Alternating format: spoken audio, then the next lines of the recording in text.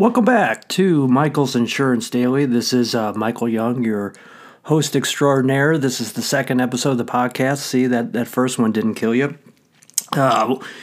Today I'm going to talk about an article I posted, a year or so ago about things that drive insurance companies crazy about their outside defense counsel and outside coverage counsel. And it was actually sort of a summary of the different responses I got to a question that I posted on LinkedIn about what drives you crazy about your defense counsel and your coverage counsel. And here's some of the comments that the different claims professionals put up that I have in this article. Quote, timely communication. Too many attorneys are not responding to in-house counsel fast enough, end quote. Here's another quote from an insurance professional in response to my question. It's pretty simple. It goes for anyone, no matter what degrees you hold, no matter what letters follow your name. Please return my calls in a timely manner, and if you promise something, please deliver or follow up with why you can't. Simple stuff. Another in-house counsel wrote, lack of communication, especially in response to a question. End quote. So do you see the pattern here?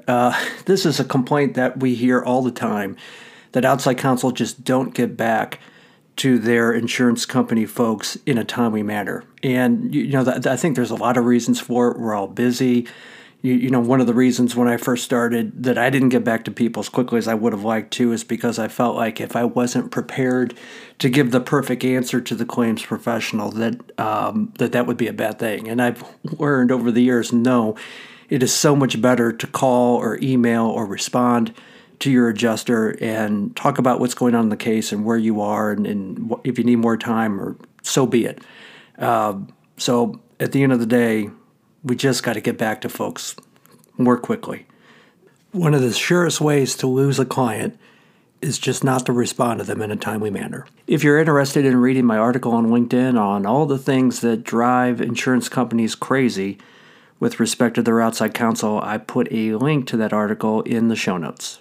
All right, that's it. Quick one today. I got to go now. I got to return some phone calls. Bye. Hey guys, thank you so much for listening to the podcast. If you liked what you heard today, I would love it if you were to subscribe and also share this podcast with your friends and colleagues. If you want to learn more about me, Michael Young, just go to my website, michaelyoungstl.com. That's michaelyoungstl.com. You can find my articles, blog posts, links to my LinkedIn, Twitter, email, all that good stuff. As always, you have to remember that the choice of a lawyer is an important decision and should not be based solely upon advertisements. Have a great day.